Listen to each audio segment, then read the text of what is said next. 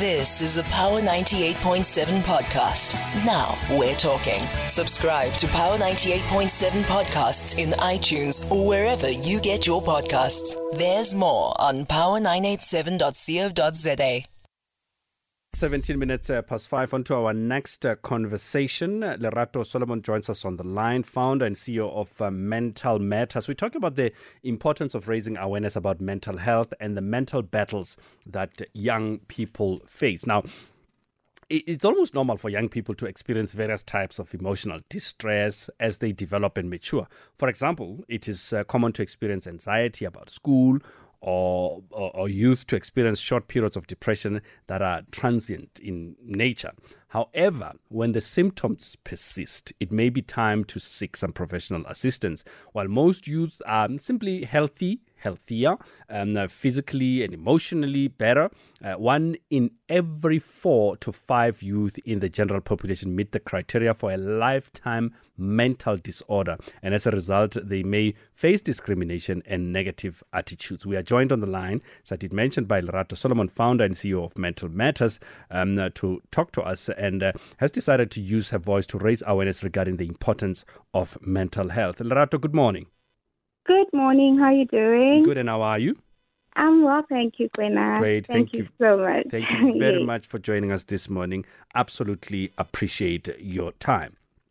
Thank you, Gwenna. Firstly, Lerato, why is this issue of mental health important to you? Sure.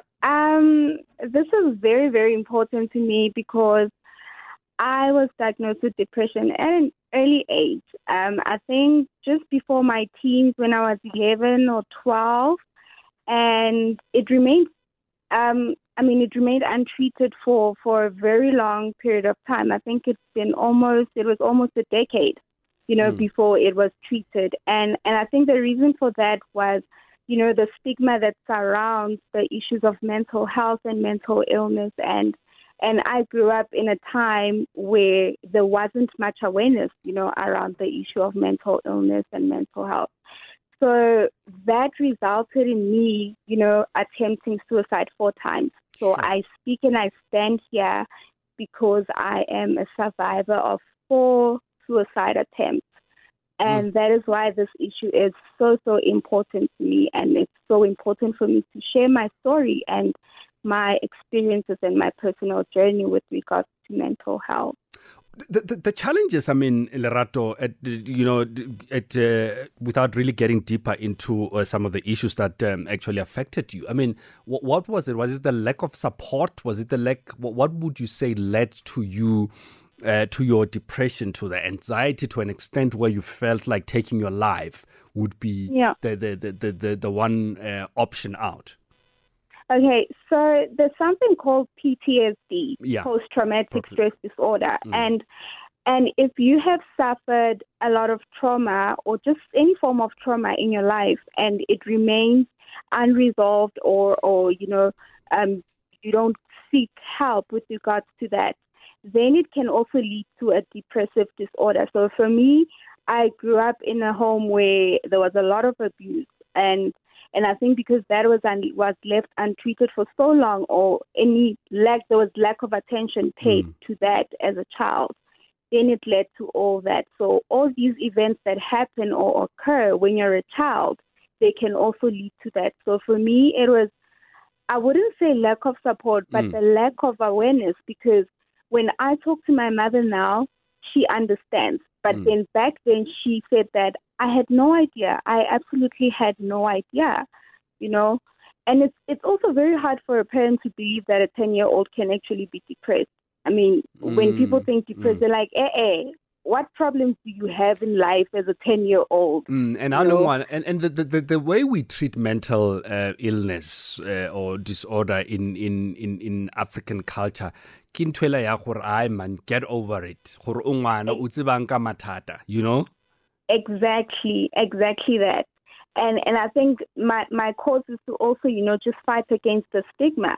We also have this thing in our culture that uloilwe kind of a thing, and I think that's why this is so important for me. Also, I'm a young person, and it is so important for me. I'm very passionate about women and youth empowerment, and all of these things come together. All my passions just come together, for me to raise awareness. I'm a young person, and I think that other young people will relate more when it's coming from their peer, to say that there's so many of us. As I share my story every day, as I speak up, I get so many young people.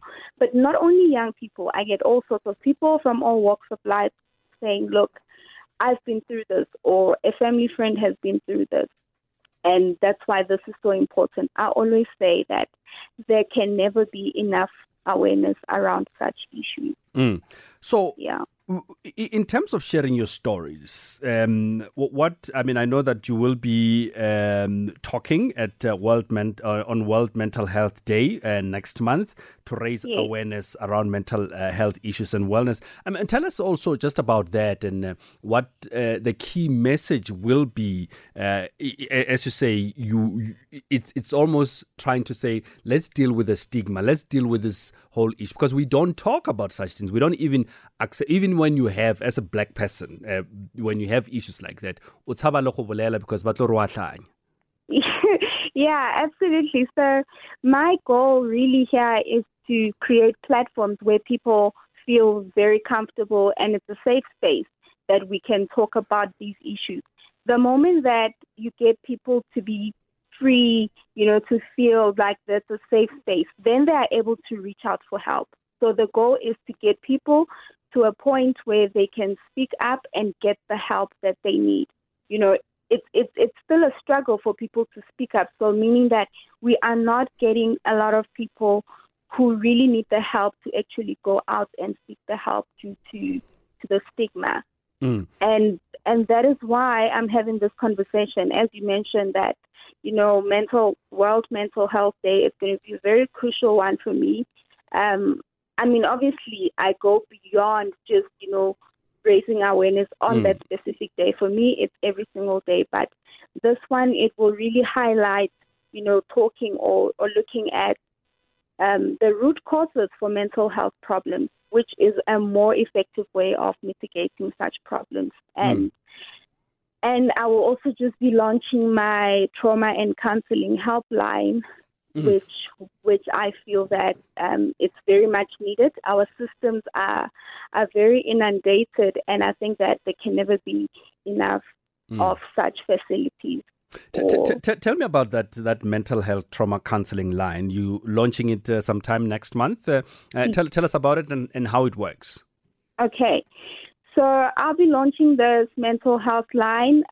It's a trauma and counseling 24/7, available in 11 official South African languages. And it is open to the public, but we also have a mental health program that we implement at companies.